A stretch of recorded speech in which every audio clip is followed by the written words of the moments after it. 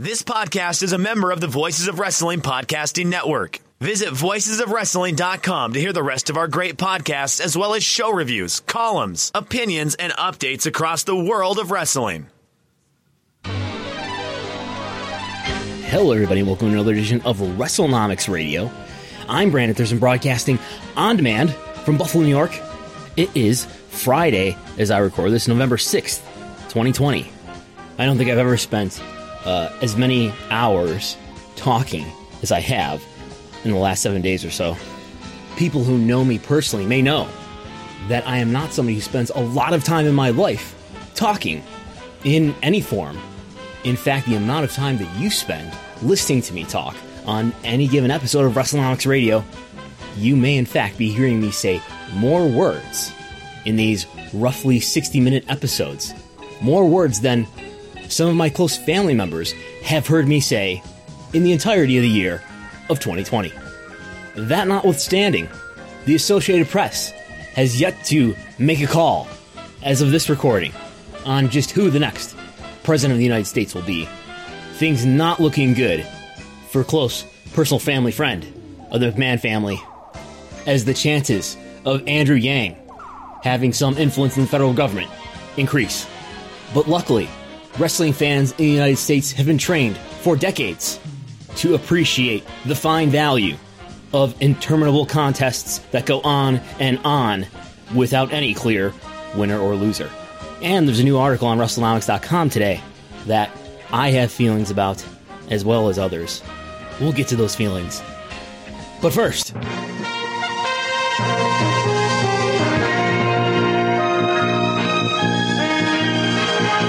this week in wrestling business news, there's just really not a lot of big news headlines this week. I'll say it, there's no ad platforms here. The bigger news was last week with the WWE Q3 report coming out. I have some follow-up on that this week. Stephanie McMahon announced on Twitter that WWE has a new TV deal in Thailand to broadcast Raw and SmackDown on the network 3BB Sport 1. PW Insider has also learned that Stephanie McMahon, the chief brand officer for WWE, has taken on another role within the company as she takes over supervision of the Global Sales and Partnerships Department, an area that includes matters like sponsorships and other business relationships. Reportedly, she took on this role beginning in August. WWE Executive Vice President John Brody, who works in that area, is still working there and now reports to Stephanie. By the way, speaking of WTV deals in Thailand, WWE's former broadcast partner in Thailand, CTH, just for some deep background of wrestling business history here, recent history. Thailand is the region where WWE was broadcasting through CTH, and CTH fell way behind on payments to WWE for broadcast rights.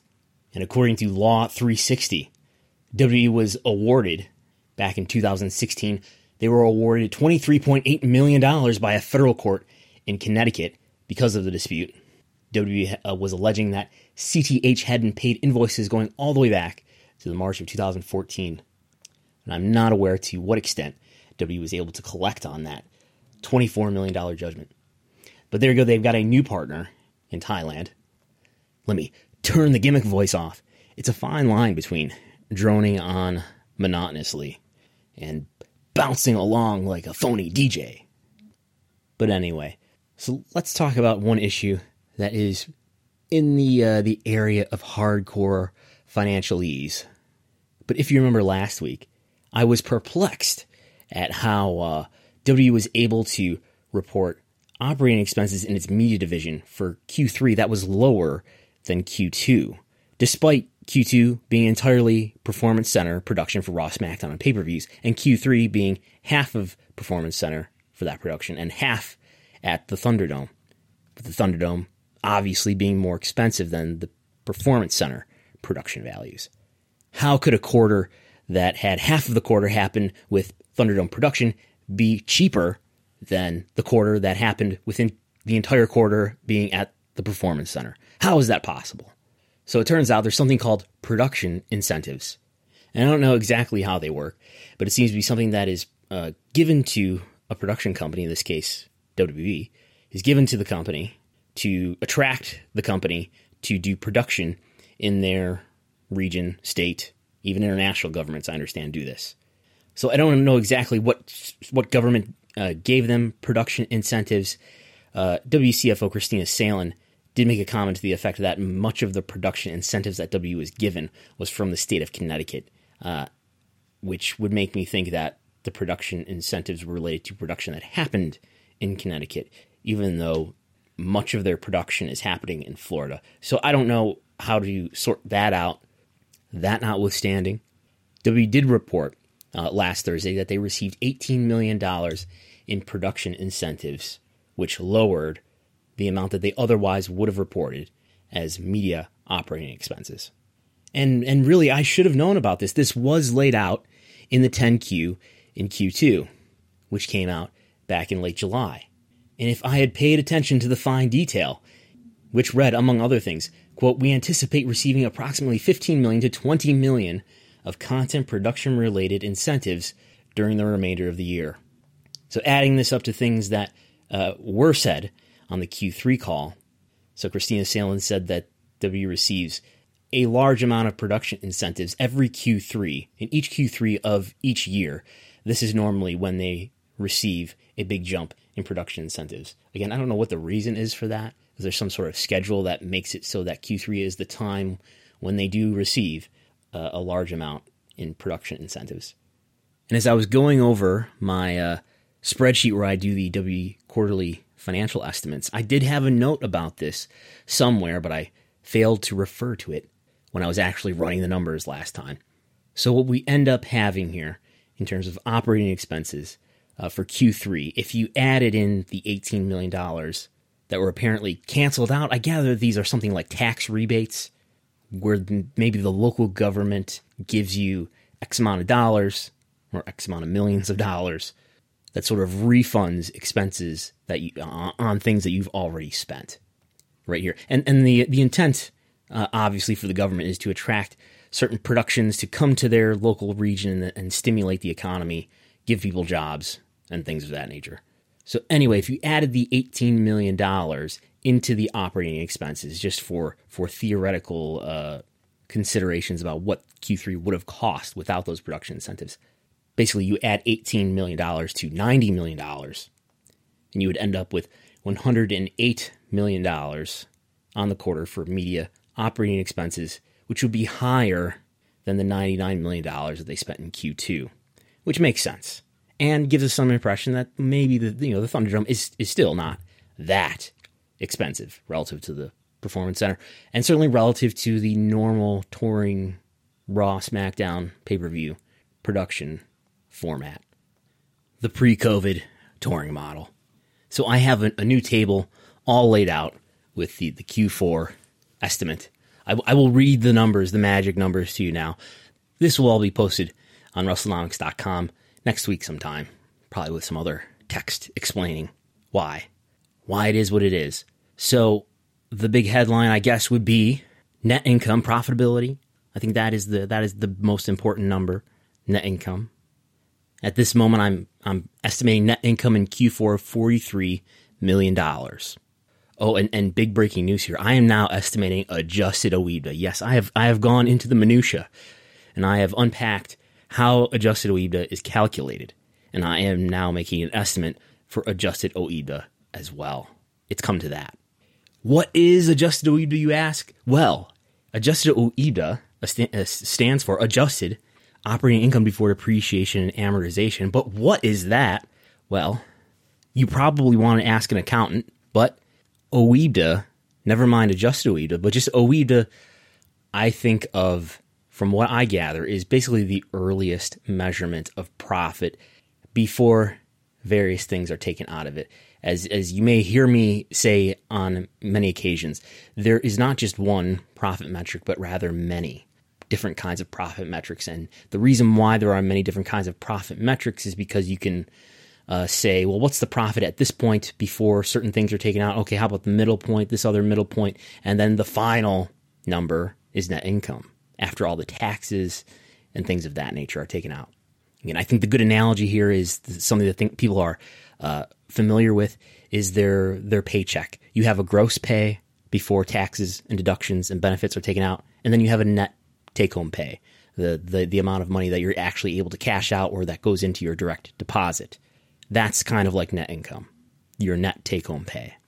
But anyway, what's adjusted OIBDA? So I think of OIBDA as a really early measurement of profit, but WB likes to talk about adjusted OIBDA, which is sort of their own made-up specialized profit metric, where they get to rule out stock compensation and certain other things that they just, in their own arbitrary wisdom, selectivity, they choose to rule out. I think sort of the idea that this is a special non-recurring measure, and we would like you to think about our profitability while ruling this thing that we don't want to consider while ruling that out. So there was an instance, usually W does not, in most quarters, have anything in the line adjustments. They do have quite a bit of money almost every quarter. Sometimes it is a negative value, but usually it is a positive value. They do report stock compensation, which they rule out of adjusted OIBDA, $5 million worth in Q3. But this quarter, Q3, the one that just passed, actually, they did put $5.5 million in the adjustments that they're taking out of the adjusted OIBDA. What is that $5.5 million? Let's go to the 10Q. It says, are we reading from the 10Q? Actually, we're reading from the earnings press release, but I bet it's in the 10Q also. But on page 14, it says, and I quote, during the 3 and 9 months ended September 30th, 2020, the company recorded $5.5 million in severance expense resulting from a reduction in force due to COVID-19. The company's policy is to include company-wide severance expense within corporate allocated general and administrative expenses. The company did not record any such expense during the 3 and 9 months ended September 30th, 2019, end quote. So it's just the severance expenses that are associated with the cost cutting that happened on or around April 15th of this year. Not only were there furloughs, but there were a number of layoffs, and WB is accounting that there's $5.5 million worth of severance expense associated with that they are ruling out of adjusted OIBDA. But anyway, I digress. I said $43 million in net income, the realist, most final profit metric. I think that's appropriate to say. I know there might be some smart accounting people who listen to this podcast. So if I'm mischaracterizing net income, please tell me so. But $43 million in net income would be a little bit lower. That's my Q4 estimate, $43 million, a little lower than $48 million in Q3, and almost exactly the same as the $44 million in Q2. But a Q4 with $43 million in net income would bring WWE's total net income for 2020 to $162 million. That would more than double last year's net income of $77 million, more than doubling the profitability of last year, 2019, here in these challenging, unprecedented times. So I'm just thinking if there's any key things I'm modeling in here. I'm modeling in a slight decrease in W Network paid subscribers, which is normal for Q4. In the area of core content rights, the TV rights fees that drive so much of WWE's business, we are now in Q4, which means we are now into year 2 of WWE's TV deals with NBC Universal and Fox for Raw and SmackDown respectively, which means it is time for an upgrade. It is time for a contractually guaranteed escalation in WTV rights fees. So I'm modeling a 10% increase, roughly, compared to what they've done in previous quarters up to this point. There also is, because of the way the calendar works out, an extra episode of Raw in Q4. There are 14 episodes of Raw rather than the usual 13. So that is adding into it as well. We get to about $146 million in core content rights fees for Q4. That is my estimate. And just to go briefly down the line here, media ads and sponsorships, that area seemed to be recovered in Q3. Hard for me to tell just how to deal with that. This line is up. Ads and sponsors in the media division is up in previous Q4s. I would guess related to the increase in ad demand around the holidays. So it was $27.6 million, 2019 Q4. I'm modeling $27 million this Q4.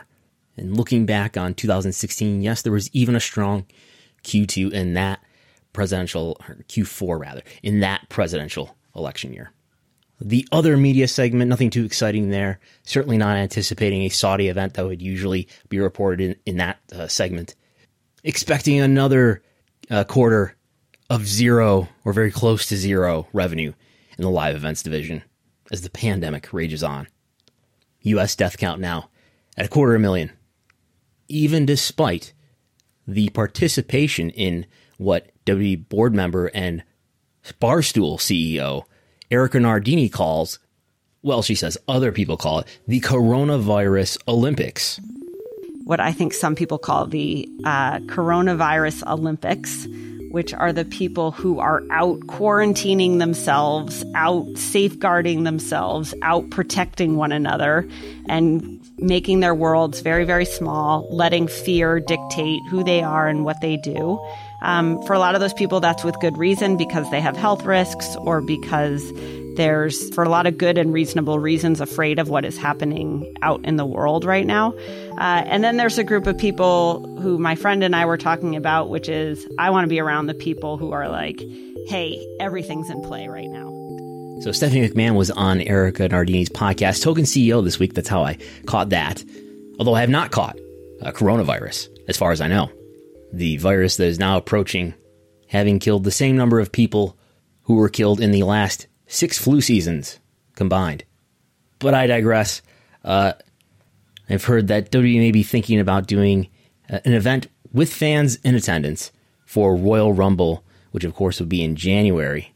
I could see them doing that at an outdoor venue like a stadium by January. Certainly most of the NFL stadiums will be not as busy. The major baseball stadiums as well. The problem, though, the hang-up is that, geez, if you have fans there, are they going to have to wear masks? And certain people at WWE just don't want fans to be seen on TV wearing masks. But back to it's a sign of weakness. Back to the estimate here. WWE Consumer Products revenues just modeling the usual increases in Q4 for licensing and for e-commerce relative to the most recent quarter's performance. Of course, Q4, usually those segments doing well, probably related to the holidays. So those are the revenues. That would be a revenue for Q4 of, where is it? $261 million for Q4. $261 million, which would bring WWE to a total revenue of $997 million, just short of $1 billion. You could round up, though, and say $1 billion. It's okay, Vince. I will spare you the reading off of numbers to describe how I calculated the cost related to the Thunderdome and the Capitol Wrestling Center. I'll put that in writing when this goes up on WrestleNomics.com. And I've even dipped into doing a full year 2021 estimate, modeling here $185 million in net income for the full year of 2021, which would be up from my current estimate for the full year of 2020 of 162. So next year, estimating up to $185 million, breaking the record again for the company's profitability. And that assumes an entire year, again, with no live events, no live WrestleMania, which is kind of on the conservative side. A WrestleMania would make WWE have a more profitable year. But again, WrestleMania aside, live events don't do that much to WWE's profitability. In fact, it makes WWE's profitability a little bit lower. So All Elite Wrestling has a pay-per-view this weekend, and maybe today for some of you listening, or tonight, rather. AEW pay-per-views usually do around or maybe just under 100,000 buys. My belief, based on the hints that I've been given, my estimate is that AEW on pay-per-view last time for All Out did about 90,000 buys. And my estimate is that the current high for AEW was Double or Nothing in May with about 105,000 buys. But this is full gear coming up on Saturday. And last year, I have an estimate of that pay-per-view doing 75,000 buys. So to estimate this stuff, I think we are all sort of doing a relative math problem. We're doing algebra based on some hints that we've been given, and I think that's what's happening in the Wrestling Observer newsletter as well. Wrestling Observer newsletter will probably report a pay-per-view buy number or estimate shortly after this pay-per-view. I think the pay-per-view buy numbers that are reported in the Observer are a little bit higher than they actually are, but nobody here on the outside knows what the real numbers are. But we'll see what comes out after this pay-per-view. More on stuff that is relevant to AEW and the U.S. wrestling industry generally after this. Well, the goal of AEW from an executive standpoint, from where I sit, is always to expand. That's to capture international audience, casual fans, lapsed fans, and just recently, the data she's referring to, a wonderful person here, and I'll shout him out. Chris Harrington put together an intense spreadsheet, and he color-coded it for the ones of us who didn't go to college, i.e. me, an intense spreadsheet on how well we were doing and how pointed the data was in terms of families and homes, in terms of 18 to 49, the actual youth of the United Kingdom and how plugged in they were. That type of success hopefully will beget more success and more penetration/presence when it comes to our great TV partner that is ITV. So those discussions, to be frank, have happened. And the discussion of us doing a show in the UK, that's a no-brainer.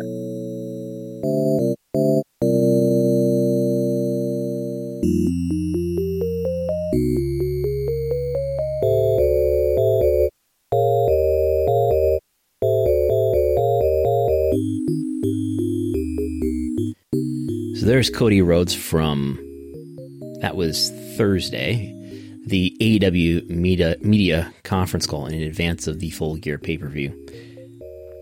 Cody mentioning some intense spreadsheets that former co-host of WrestleNomics Radio, Chris Harrington, better known to some as Mookie, was putting together. Color-coded spreadsheets that I just think might be referring to conditional formatting, one of my favorites in the Microsoft Excel, Google Sheets world. So earlier today, I posted on WrestleNomics.com, which you can read right now at WrestleNomics.com, an article, an opinionated article called "There Is No Mainstream Wrestling in the U.S." Definitely a provocative title. I admit it was intended to be a provocative title. So I'm going to talk about what this article says. You can read it as well. And then this is the plan, I'm going to look at some of the responses, some of the feedback to this article, and discuss that. First, some personal reflection. All those lessons from Marshall McLuhan over the years come to mind at times like this, where the media that we use to express various ideas really does matter, more so than the content does sometimes. You can, especially as I've done this podcast every week now since March, it's become more clear to me that you can say certain things in podcast form that people will not really respond to, but you can write those things and people will respond strongly to it. What do I mean by that? I guess part of it is because if you're saying something on Twitter or sharing something on Twitter, people are there with their accounts and they are creating the content along with you, and they can easily interact with it. And I think the quote tweet has been incredibly. Give me a neutral word here. I think the quote tweet has had a lot of effect in how people interact with each other on Twitter, let's say. How people respond to various things. But for example, there are some things, let's just talk about news. There are some things which I would call information. So not just my opinion or my speculation, but things that I know that most people don't know about various news items in the wrestling universe of the moment. I'm more willing to say those things here in audio than I am willing to write it. Why? Not that this happens very often, although it did just happen earlier in this program, if you were paying attention. But I'm far more willing to say things like that in audio than in writing, because in writing, digital writing, it can be shared very easily. And in audio, it cannot be shared very easily. That's a big part of it, right? And there's the concern about the consequence, or what I might perceive to be the misunderstanding of what I've said. And that goes for opinions too. And when it comes to opinions, writing just seems more hostile for some reason. At least online writing certainly does. I think we've all experienced that.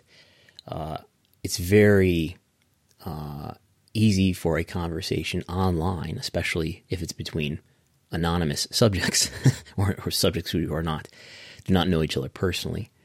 It's very easy for those discussions online to escalate into personal attacks and things of that nature, and just non-productive, non-constructive conversations. Yet, if you have the same conversation with that person in person, you could see it going much differently and much more constructively and respectfully. And as we, people in general, spend more and more of our time online and have more and more interactions, more and more of our interactions that happen are happening online. I think that tells you a lot about the political environment we have increasingly lived in over the last several years. So the point is, this goes well beyond wrestling stuff. And as far as WrestleNomics, I guess it feels safer for me to express opinions here than it does in writing, because there's inflection. It's easier to express emotions and to use nonverbal signals that you can get just through tone of voice or intonation, even though you can't see me. I'm not doing video right now. It's easier to understand a person and their intentions when you can hear or see nonverbal communications that are associated with the words that are being uttered. So I have more confidence that my words will not be misinterpreted or misunderstood or misconstrued when I'm speaking in audio.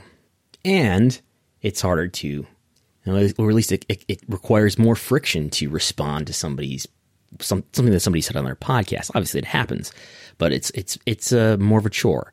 It requires more effort to respond to something that somebody said on a podcast versus something that someone said on social media, especially Twitter.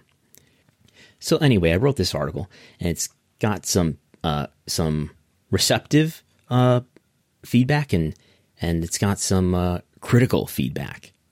Some people feel like this is spot on, and some people feel like, this is totally wrong, and it's unsatisfying. Furthermore, there are people who like this article, and it concerns me that those people like this article. So we'll get into that. So that's the media. That's the message of the media. And let's get into the content. So there are two pro wrestling companies now, WWE and AEW, now that have coverage in most U.S. homes. And yes, I've done the math. I think there's about 130 million U.S. homes. TNT and USA are each in about 80 million of them. It's more than half. They're in more than half of U.S. homes. Another Impact Wrestling on Access is in about a third of U.S. homes and about half of the cable homes. And none of them, in my view, have a mainstream creative vision. What does that mean? We'll talk about it. Instead, I think they have niche creative visions. The execution of those niche creative visions may gratify the key decision makers and the key performers who are involved with doing the creative. But while companies prioritize amusement over a sports-like presentation, That is the key. I'm going to talk a lot about a sports-like presentation here. While they prioritize certain kinds of novelty over a sports-like presentation, they turn off, I believe, more fans than they attract. And therefore, the potential market for pro wrestling remains limited. So all of what I've just said is very ambiguous, I admit. We'll unpack all that in a moment. First, let's think about how we got here, set the stage, and understand the background, the history of why wrestling creative in the United States is what it is. Televised professional wrestling in the United States has been desperate, in my view, to be anything but sports for the last 30 years. At a time when he was probably still paying for TV time, Vince McMahon won the 1980s wrestling war with gimmick-heavy, creative, and celebrity guest appearances, rockin' wrestling, the Hulk Hogan, Hulkamania era. And then Vince finally vanquished his rival World Championship Wrestling in 2001. Vince's former disciples with the creative influence at WCW, for example, Hulk Hogan, Kevin Nash, Vince Russo, and so on, they played a role in causing the company to combust from dysfunction as they poorly tried to apply Vince's vision of wrestling. Now, I know WCW did not go out of business only due to whatever they were doing creatively. There were many factors, of which the chaotic creative situation was just one. But it was one. So back then, at that time, 2001, I looked up the annual report for WWE for fiscal year 2001. Fiscal year, I don't remember what month it was ending, but fiscal year 2001, WWF, before it was WWE, was getting just $550,000 a week from Viacom for Raw, and just $300,000 weekly for SmackDown from UPN. It's a fraction of what they're getting now for those programs. So perhaps feeling affirmed by achieving a virtual monopoly on pro wrestling or sports entertainment, around that time McMahon's programs became increasingly scripted. Backstage skits where the wrestlers did not acknowledge awareness of the camera. Those became routine on Raw and SmackDown. And since winning the wrestling war in 2001, theoretically affirming Vince's genius, WWE has doubled down on his less sports-like vision, while becoming gradually less popular with consumers in the ensuing 19 years. Total Nonstop Action made it to high-coverage cable, Viacom Spike in 2005, shortly after Raw left Viacom, returning to the USA Network. TNA made it to Spike, to high-coverage cable, and they tried, but failed to compete with Vince. But they competed with Vince only on his own creative terms. The leaders at TNA largely assumed Vince's creative approach was the right and true way to appeal to the masses. His dominance of the industry must have been proof. TNA's creative endeavors, in fact, were so chronically disdained that the company had to abandon its toxic trade name and rebrand itself Impact Wrestling in 2017. It's as if Vince has long been trying to morph his pro wrestling business, which he took over from his father, into something that transcends pro wrestling. He spent decades trying to make movies, but literally, he has W Studios. And he spent longer trying to turn his programs into something more like the scripted entertainment that gets more cultural respect. So what befalls WWE now is a tragicomic blessing. The media economy is making pro wrestling richer than it's ever been, not because it finally recognizes wrestling as this honorable scripted entertainment, but because it identifies wrestling as at least enough of a live sport. Despite the career-long efforts of Vince and the generation of derivative minds he trained and influenced, despite their efforts to divorce their medium pro wrestling from sport and to re-engineer it into some kind of ironic meta-comedy, or quote-unquote soap opera for guys, wrestling gets to share in the billions nonetheless. Fox now awards SmackDown with $4 million per episode. That's 13 times what they were getting from UPN. USA Network now gives Raw $5 million a week, 9 times what Viacom paid in 2001. I assure you that that is a lot more than just an increase for inflation. TV networks are writing huge contracts for sports generally, in an eager attempt to keep the pay TV ecosystem alive in face of streaming video and the increasing uselessness of the very invention that originally helped bring Vince to such power, the cable TV subscription. So that is a very brief history of how we got to where we are creatively and what the economic situation is right now for wrestling television. And I propose, controversially, that what's going on in Japan and what's gone on in Japan for a number of years can tell us a lot about what a United States wrestling scene that was not so influenced by one dominant company and one dominant CEO. In the hobby, it's not easy being a fan of ripping packs or repacks. We hype ourselves up thinking, maybe I can pull a Ken Griffey Jr. rookie card, but with zero transparency on available cards and hit rates, it's all just a shot in the dark. Until now. Introducing slab packs from arenaclub.com, the only repack that provides real value, a complete view of all possible cards, and clear hit rates for each one. Now, when I buy slab packs at Arena Club, it finally feels like I know what I'm getting. I was able to open an Arena Club slab pack, and I'll be honest, it was a lot better than what you normally do. Say you go to a card show, and there's a random innocuous brown bag of cards, and yeah, you can open it and look, it's going to be junk. You know what I mean? Like, you know what you're probably going to get in those. Maybe you find that fun, and sometimes I do. Sometimes I like just opening up cards and saying, hey, look at some random cards or whatever. But if you're really in this game to find value and find particular cards, it sucks to have to buy these mystery packs, and it ends up being, almost nothing, nothing of value. Not with Arena Club. You can display, again, of all available cards, hit rates, grading, so you know that when you're opening up the slab pack, you are going to get something valuable. You are getting something good. And Arena Club, in addition to having those great slab packs we just talked about, is also a marketplace for card collecting, buying, trading, selling, displaying, all that sort of stuff. But those Arena Club slab packs, man, they are revolutionizing the repack game with transparency. After your pulls are revealed, they'll immediately be placed in your vault for safekeeping or trading and selling, and you can have them officially graded by Arena Club as well. So again, sending these things off, it's going to be officially graded by Arena Club. And the Arena Club grading process is accurate, fast, and transparent, with full grade rationale provided and explanation of how your card was scored. So whether you're buying, selling, trading, or displaying, Arena Club is the card collecting platform that you have to check out. So right now, I've got a special offer here for Voices of Wrestling Network listeners. You can get 10% off of your first purchase by going to arenaclub.com/VOWnet. Again, that's arenaclub.com/VOWnet. Now, that's a crazy offer. That's 10% off a $400 slab pack. $40 off right there. 10% off your first purchase. No matter what that purchase is, 10% off. Again, that's arenaclub.com/VOWnet, arenaclub.com/VOWnet for 10% off your first purchase on Arena Club. And we thank them for sponsoring the Voices of Wrestling Podcast Network.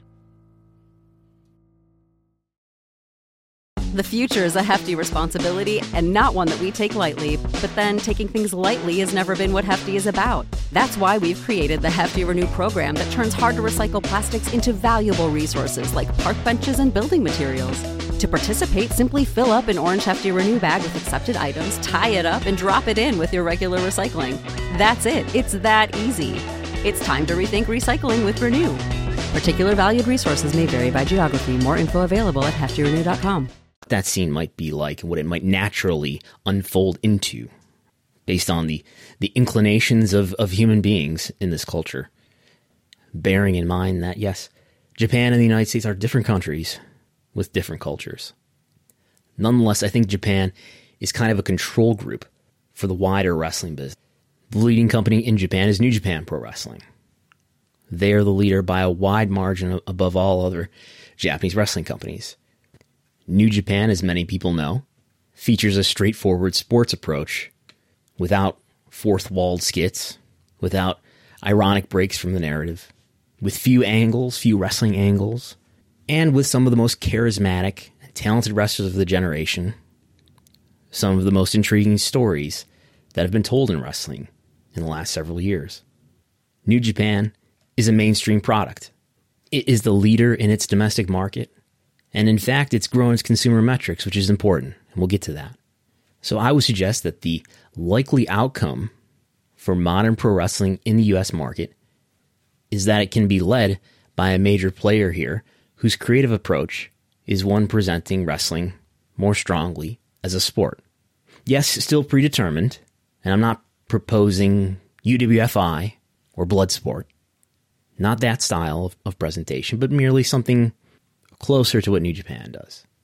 So yes, predetermined still, spectacular still, characters still, entrances, storylines, just more sports-like and reality-based storylines.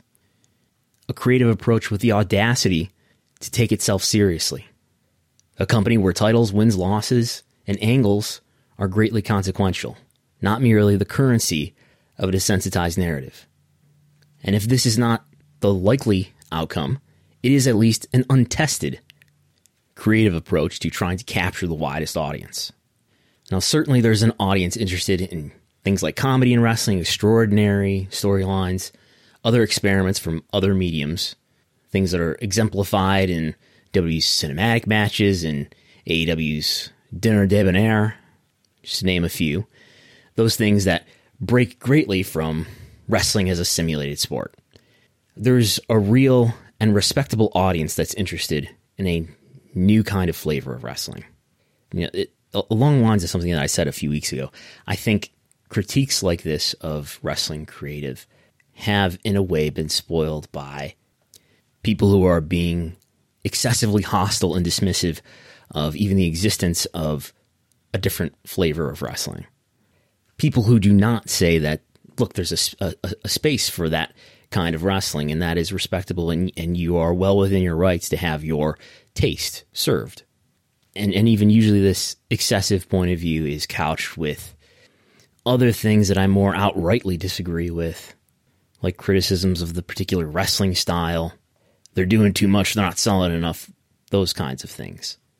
You know, a point of view that doesn't appreciate how wrestling has changed, the in-ring wrestling has changed, and what gets over is different today from what got over at another time. And what makes the argument that I'm making right now different is that the current creative approach doesn't get over to the extent that it is making wrestling more popular. There are not even niche brands with this kind of creative approach that I can think of, and certainly within recent years in the US, that have grown in popularity while taking this more non-sports-like creative approach. Maybe Ring of Honor is an exception to that. I would argue part of what made Ring of Honor more popular in the years between roughly 2013 and 2016 or 17 is its association with New Japan. New Japan itself has become more popular in the US. New Japan applying a sports-like approach. Meanwhile, WWE certainly in the last few years has become less popular. We'll get to the evidence for that. Impact Wrestling has lost its TV deals and become less popular. Lucha Underground, which I thought was a fascinating and fresh approach to creative, nonetheless was not popular enough to continue to produce new seasons. But anyway, my point in this part is to say that the different tastes in wrestling are welcome to be served, and there are business opportunities in which to serve them. Nobody's individual taste deserves to be disrespected. And again, I labor to say this because there are so many hostile point of views that don't say that. But I'm not sure that the leading pro wrestling companies can successfully appeal to the widest possible audience while also serving big helpings of those elements that are more familiar in scripted media. And likewise, I doubt audiences who love cinema and the skits of wrestling will be prohibitively turned off by a wrestling product that looks more like the live sports content that the media industry increasingly values. So what's the evidence? Why do I think this is a good argument? Why do I think doing these sort of novel, creative approaches to wrestling, these things that resemble a soap opera or a cinematic experience or lots and lots of comedy, why do I think that stands in the way of capturing the widest possible audience for wrestling in the U.S. Why do I think that? Consider a recent survey conducted by YouGov for Variety that found the response, quote, "It seems more cartoonish than when I liked it," end quote. That was the leading reason former wrestling viewers said they stopped watching. It seems more cartoonish now than when I used to watch it. Consider that New Japan, with its strong sports-like creative, has grown its consumer revenues and key metrics in recent years. And WWE, with its insistence on diverging away from sports, is losing in direct-to-consumer revenues. That's right, the same WWE that I talked about just a little while ago in this program about how they're going to be setting records for net income and for profits in this year. They're going to break that record probably again next year. But their consumer revenues are falling. How does that make sense? First of all, because there's additional pressure, rising pressure on the TV networks to hold the bundle together, and to hold the bundle together, they need their most watched programming, even though their most watched programming has become less watched, but it still ranks as their most watched programming. They need their most watched programming more than ever, and increasingly into the future, they need it in order to hold the bundle together, in order to continue to drive cable and satellite services to continue to carry their networks and pay them carriage fees and to drive their ad revenues. They need the most watched programming more than ever, so they're paying more than ever for the most watched programming, which includes wrestling, especially WWE. Now, in that time, WTV viewership has declined more than most sports. In some years, it has declined more than most TV overall. A worse rate by percentage. But WWE programming is starting from a pretty high place, so they are still highly ranked. If you are playing the WrestleNomics drinking game, Raw is highly ranked. Raw is still highly ranked. And so is SmackDown. So core content rights fees, TV rights fees have exploded, and $100 million a year from the Kingdom of Saudi Arabia helps too in non-COVID years. So their business revenues have exploded, which has little or nothing to do with what's going on as far as how many fans they have and how much they're driving consumer revenues. But despite creating this content that supposedly serves the masses, WWE's ticket sales, WWE's merchandise sales, its product licensing revenues, those three areas fell in each year, 2017, 2018, and 2019, lower and lower and lower. Those are areas that are not strongly affected by new technology, new media. Sure, YouTube views, video views, and social media followers are up, but that's a new media that people are adopting. But even in the area of a new technology, WWE Network subscribers, streaming video, WWE Network paid subscribers fell throughout 2019, and they fell in Q1 2020 in a year-over-year comparison. All those revenues I mentioned come directly from the sales to consumers, to wrestling fans. Now, New Japan Pro Wrestling, on the other hand, according to their parent company Bushiroad, New Japan's revenue in their fiscal year 2018, their revenue is made up of only 20% of media revenue. That would be from things like TV Asahi and New Japan World. New Japan World will be direct consumer anyway. But the other 80% of their business is from events and consumer products, merchandise, ticket sales and merchandise sales. Those are direct-to-consumer revenues. And yet, New Japan's revenue has grown every single year since 2013. Well, with the exception of this year that just ended in July for them, which took out 4.5 months of events. So revenues overall are up when you've got 80% of your business coming directly from consumers. And we know that attendance is up. Total paid attendance every single year from 2013 to 2019 was higher than the year prior. And no, this is not the numbers from the New Japan website, which are certainly inflated in the time before May 2015. And I think may include comps even in the times after that. This is what their parent company, Bushiroad, put in a slide for shareholders. This is a graph with labeled data points on it. And it explicitly says number of paying visitors, paying attendees, I think that would mean. So total attendance on an annual basis for New Japan is up every year since the fiscal year 2013. Now I know what you're thinking. Maybe they're just running more events. That's why total attendance is up. And it's true that New Japan has run more events as time has gone on. But average attendance, if we take the number of events that we know New Japan ran and divide it by those total attendance numbers for each fiscal year, average attendance is up as well in every year except for from fiscal year 14 to fiscal year 15, where it was down. But every other year, average attendance is higher than it was in the year prior. What other evidence do we have? Google Web Search, I think, is a good reflection of how much people are thinking about various brands or topics. Searches for WWE, domestically and globally, have fallen each year since 2016. And at this point, as of October 2020, it's down for 2020 as well. Now, domestically and globally, it's down at this point in 2020 for New Japan as well. I would note, though, New Japan had a 4.5-month period where they ran no events.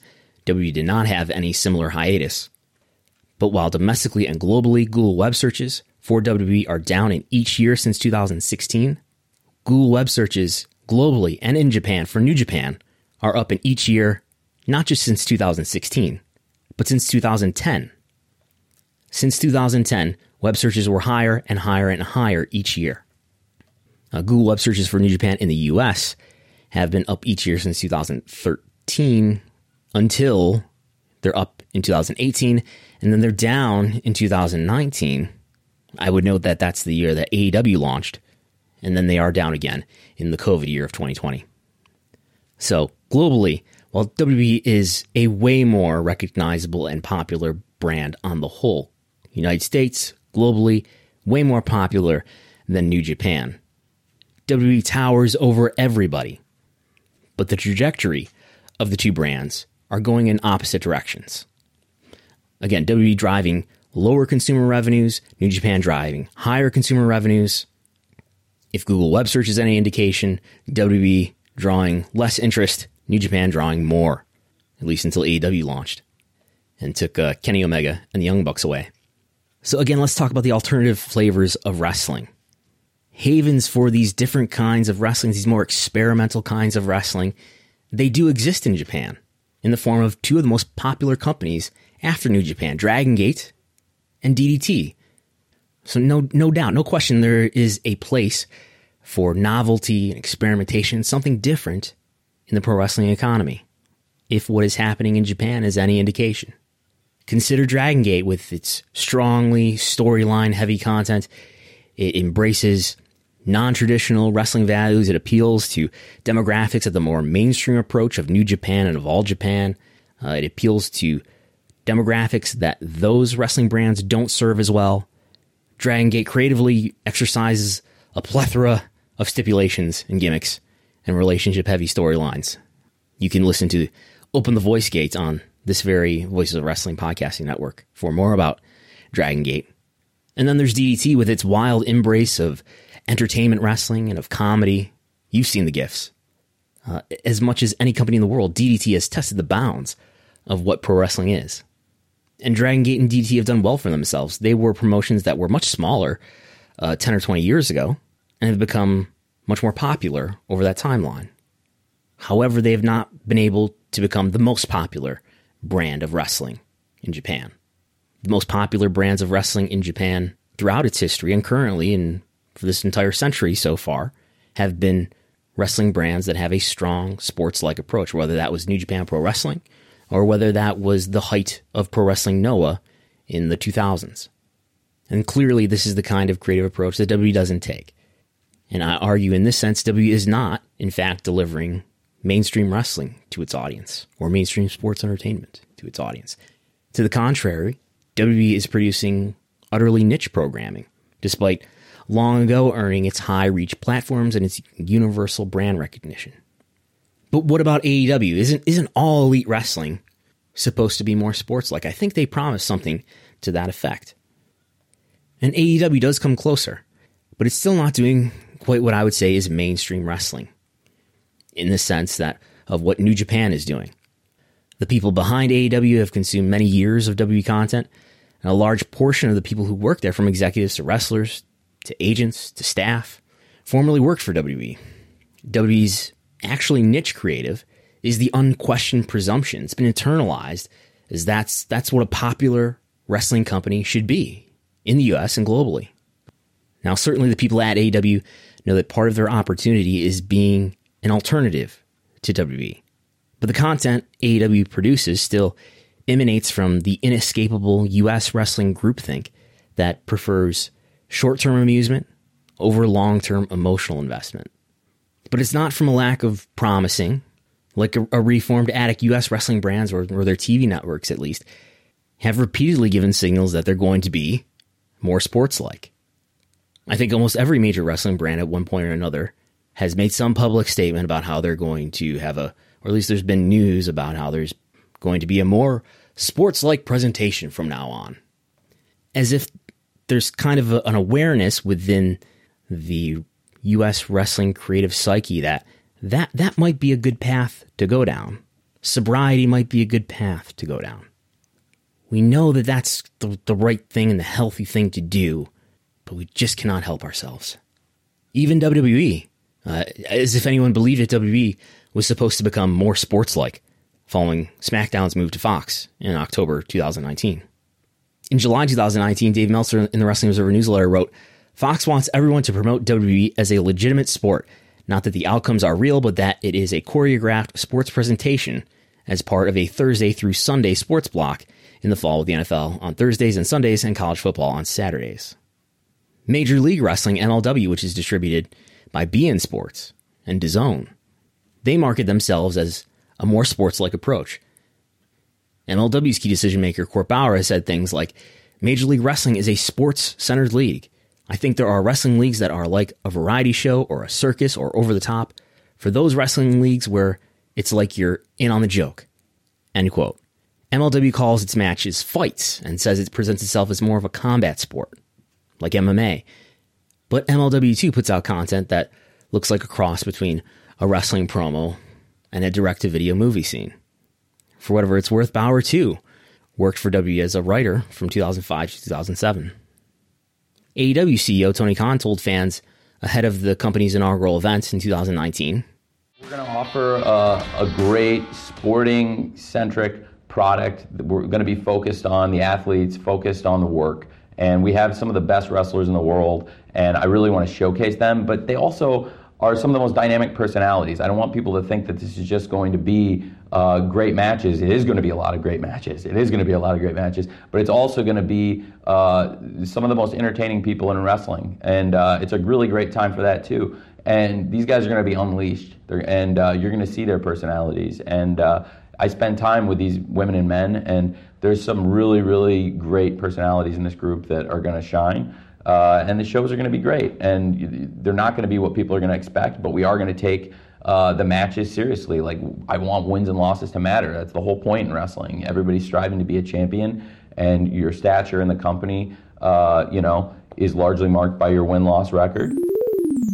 I plan to draw from a lot of what's worked outside of wrestling, too, in sports. I think in mixed martial arts, people have done great things. UFC's done some great things. And boxing, including ITV's great work, and I've attended the fights at the O2. And I think the ITV does a great job with their partners as well. So, there's a lot that could be said for how we're going to cover the sport of wrestling. But I think one thing that speaks for itself in terms of the partnership is that wrestling here, we're now identifying it as a sport. I'm working with the sport division, whereas World of Sport was part of the entertainment division. All right, good. So there's Tony Khan. That was kind of a long clip. I just want to make sure that the context was there and they were being fair. That's in an interview with ITV, which is the AEW TV broadcaster in the UK, which is why he's talking about ITV at times there.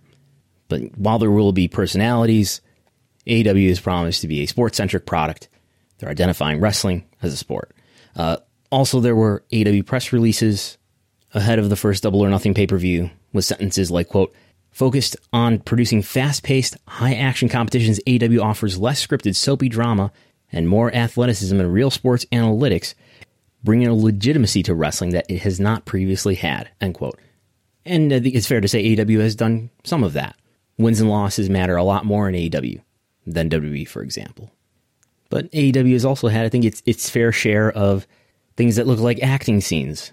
Most recently, things involving Miro with video games, and no one will soon forget the steak dinner with Chris Jericho and MJF. At Thursday's AEW media conference call, Cody Rhodes was asked if creative direction for AEW that was described early on has changed.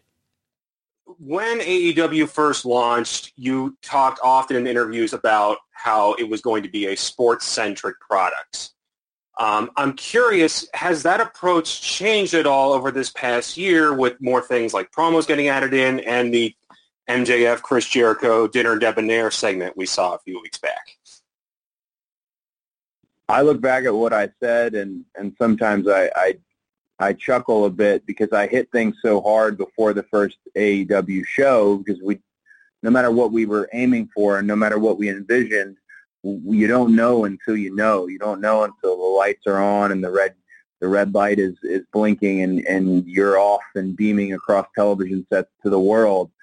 When I speak of sports-centric wrestling, I speak of the wrestling that I grew up on, Jim Crockett Promotions, World Championship Wrestling, WCCW. I mean, everything that was available to me in the South, and just that library that still currently exists. I also speak of the current MMA scene with what UFC is doing, the current boxing scene in terms of unscripted promos and drama that is existing based on who the people really are, or who the people want you at home to think they are. So when it comes to sports-centric wrestling, I consider everything I do, me personally, to be sports-centric. I honor my own identity by presenting myself as such because that is who I am. You talk about Dinner Debonair. That is who Chris Jericho is. There are different flavors of ice creams that we serve at AEW, and it is very funny to me, some of the modern, I don't know if pundits is the term, the wrestling journalism that tells you it has to all be one way. That hasn't worked for anyone you've told that it has to all be one way. So why tell us such? It's very much different flavors. Chris represents his brand incredibly well. The meta style that the Young Bucks have is very well. The strong style approach that Kenny is bringing back into his singles repertoire, very much himself. Honestly, so many different flavors. But I can always stand by what I said then and very much still be able to say it now, because what I do as a wrestler, what Cody Rhodes does when he's on screen, will always be sports-centric, because that's the type of wrestling I love, and that's the type of stories that I personally like to tell. The 7-minute musical comedy involving Chris Jericho and MJF on the October 12th episode of AEW Dynamite got rave reviews from some fans. I was happening to be watching live and thought it was genuinely creative and funny and intelligent, all of which I think is rare for comedy and wrestling, or musicals for that matter. MJF revealed himself to be a great singer, and there may be a time and place to do this kind of thing, even in a sports-centric kind of wrestling product, but maybe not within the main show, within the main narrative, suddenly breaking it into song. As well done in its own right as it may have been. But why? Plenty of people seem to have liked it. I just told you I liked it. But Le Dinner Debonair drove viewers away. 15% of the total audience tuned out before it was over. It was a 7-minute segment, according to numbers that Wade Keller read on one of his audio shows. The segment at 9:19 started out with 782,000 viewers and finished with 665,000. So again, down 15%. The average growth or loss for viewership in the sixth quarter where that segment appeared. The sixth quarter for AEW on average throughout the just over 1 year that the show has been on the air. On average, the sixth quarter declines by 4%. Again, this declined by 15%. That's 4% for both the total audience and the key demo, very similar. And despite Chris Jericho dubbing himself the Demo God, 11% of adults 18 to 49 tuned out throughout the course of the 7-minute segment as well. P18 to 49 at 9:19 p.m. was at 402,000. When the segment ended at 9:25 p.m., the key demo audience was down to 357,000. Again, a loss of 11% when normally quarter 6 loses 4%. A loss of 11 when it normally loses 4. Total audience lost 15% when it normally loses 4. So a sports-centric approach is most pronounced in AEW in the storylines that Cody's involved in, which is more or less what he said in the comments that we just listened to. I'm not quite sure what he was trying to say yesterday in the comment that we listened to. You know, he may just be doing spin and defending his company, and sometimes you just say things to get through interviews. I'm well aware. But since we're the same age, I'm sure he knows as well as I do that during our adult lifetimes, there's never really been a strongly sports-centric wrestling product with high reach distribution in the U.S. It's not only possible that that kind of approach, if it was applied more broadly, would strongly succeed economically, it's never been even given the chance to fail, that creative approach. And when sports have never been more economically valuable than they are now, I think now is certainly the time for someone to at least try.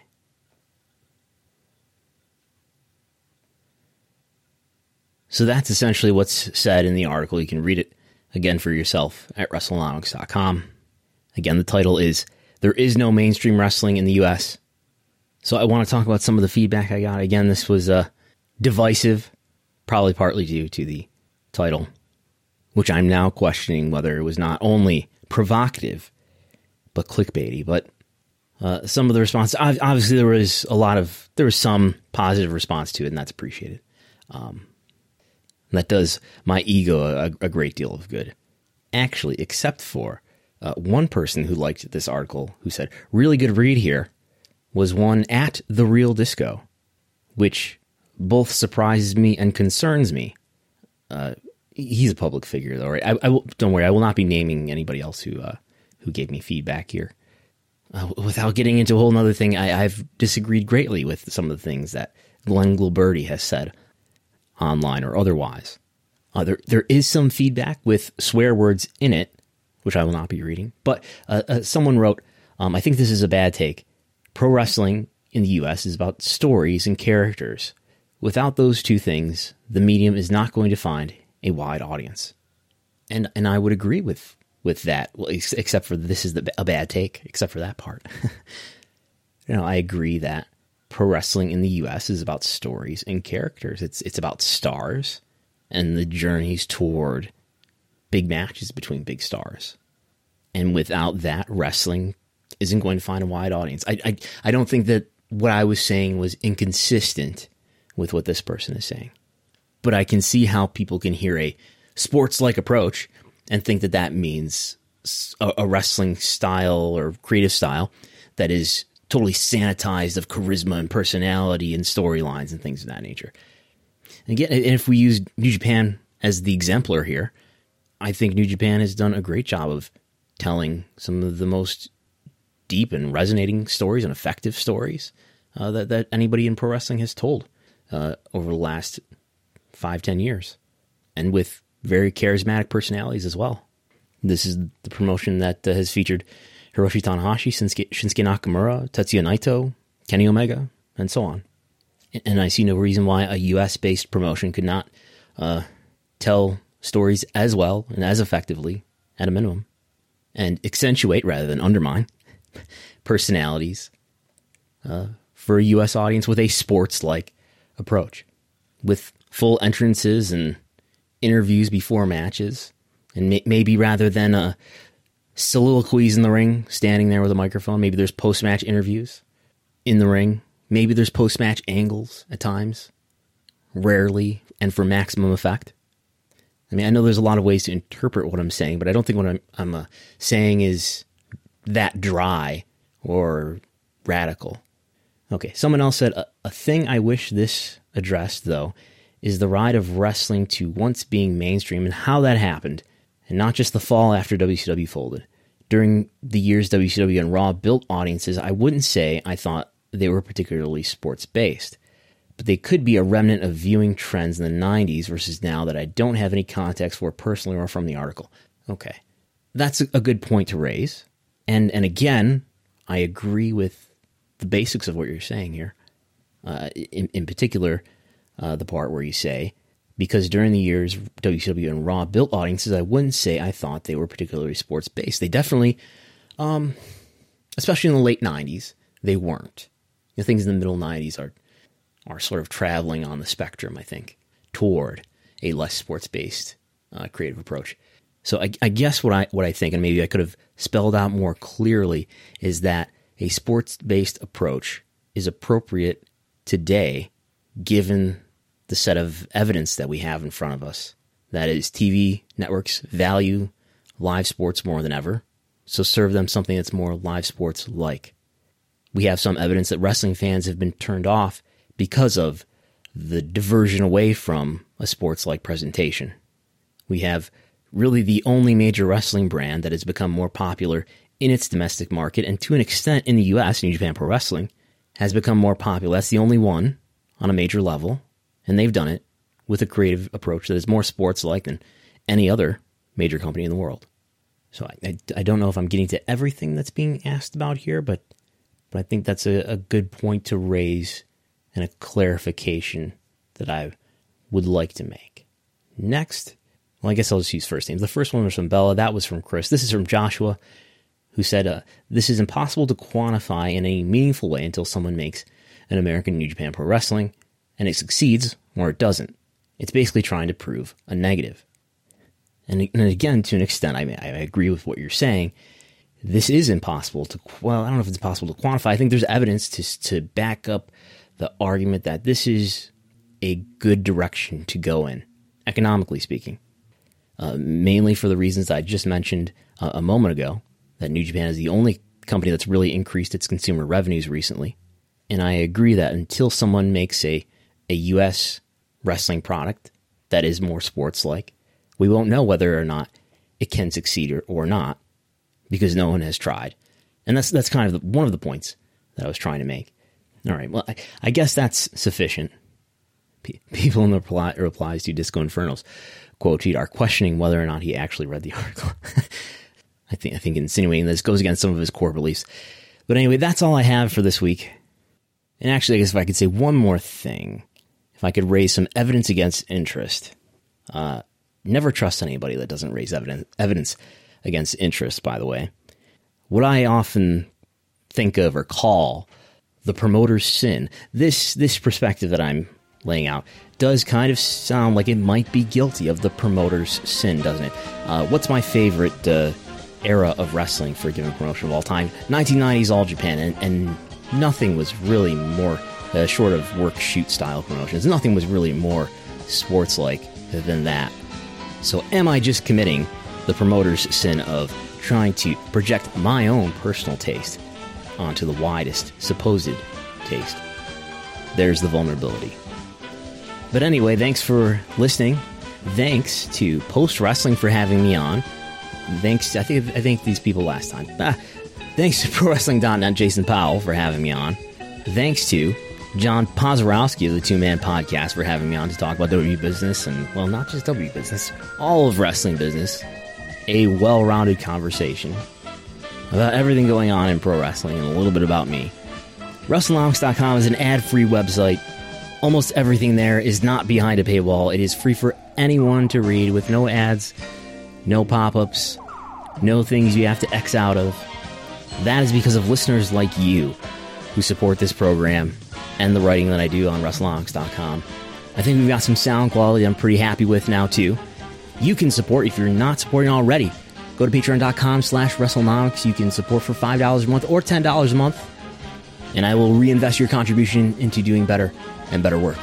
So that's all for now. You can follow WrestleNomics at WrestleNomics. You can follow me at Brandon Thurston, and I'm Brandon Thurston. And I'm in a way better mood than I was when I started recording this. And I'll talk to you next time.